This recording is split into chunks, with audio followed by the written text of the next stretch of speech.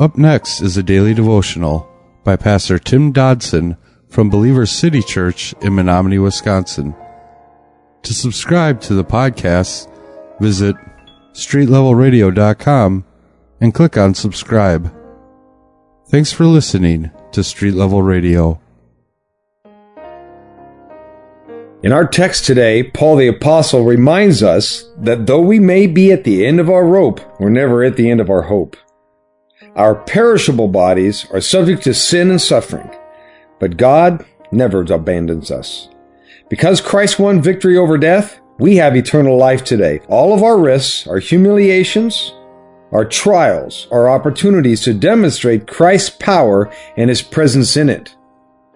Beginning in verse 8 of chapter 4 of 2 Corinthians today, we read, "We are pressed on every side, yet not crushed, perplexed, yet not to despair, pursued, yet not forsaken, struck down, yet not destroyed, always carrying in the body the putting to death of the Lord Jesus, that the life of Jesus may also be revealed in our body.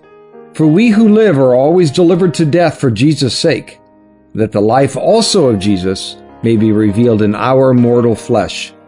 Verse 12, "So then death works in us, but life in you.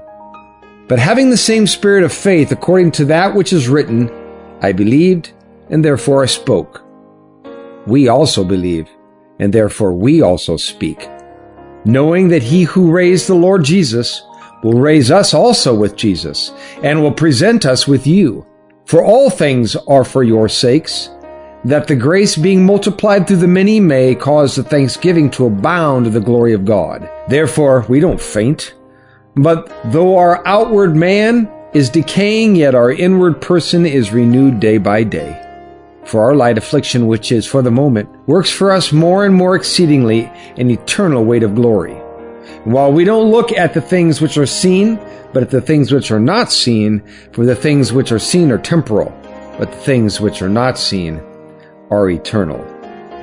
Now, as we start to move through this incredible passage, we're going to go back and we're going to take it apart verse by verse. So starting from the beginning, we need to realize that ministry, at least for us that are children of God, ministry must be communicated.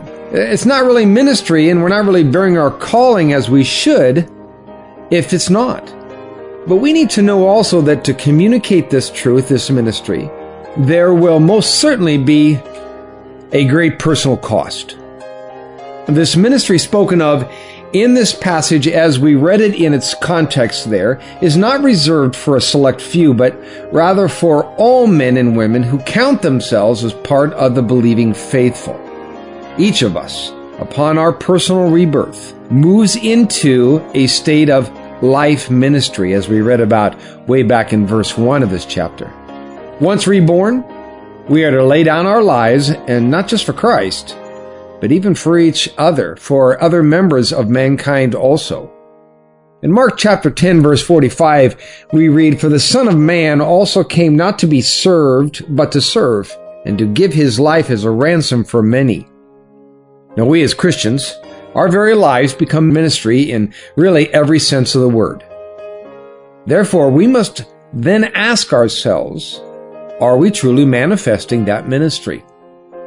Or are we in reality just opting out and passing the responsibilities on to those who, well, we like to use the term, received the call to ministry?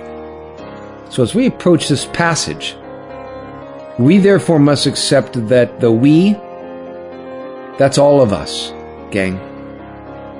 Verse 8, where we began, says, "We are pressed on every side, yet not crushed, perplexed, yet not to despair, pursued, yet not forsaken, struck down, yet not destroyed." Again, these verses speak of the burden we carry as servants, as ministers of the kingdom of God. We are pressed on every side, but not crushed. Indeed, we are often perplexed by the things we must face, the adversity that comes at us. However, for Paul, there was no despair. I wonder if we can say the same today. Obviously, Paul is telling us that we should not, and yes, need not, be broken by such an affront to our faith. pursued, not forsaken, struck down, and not destroyed. That was a daily devotional by Pastor Tim Dodson from Believer City Church in Menominee, Wisconsin. For more information on Pastor Tim Dodson or Believer City Church, visit believerstogether.com.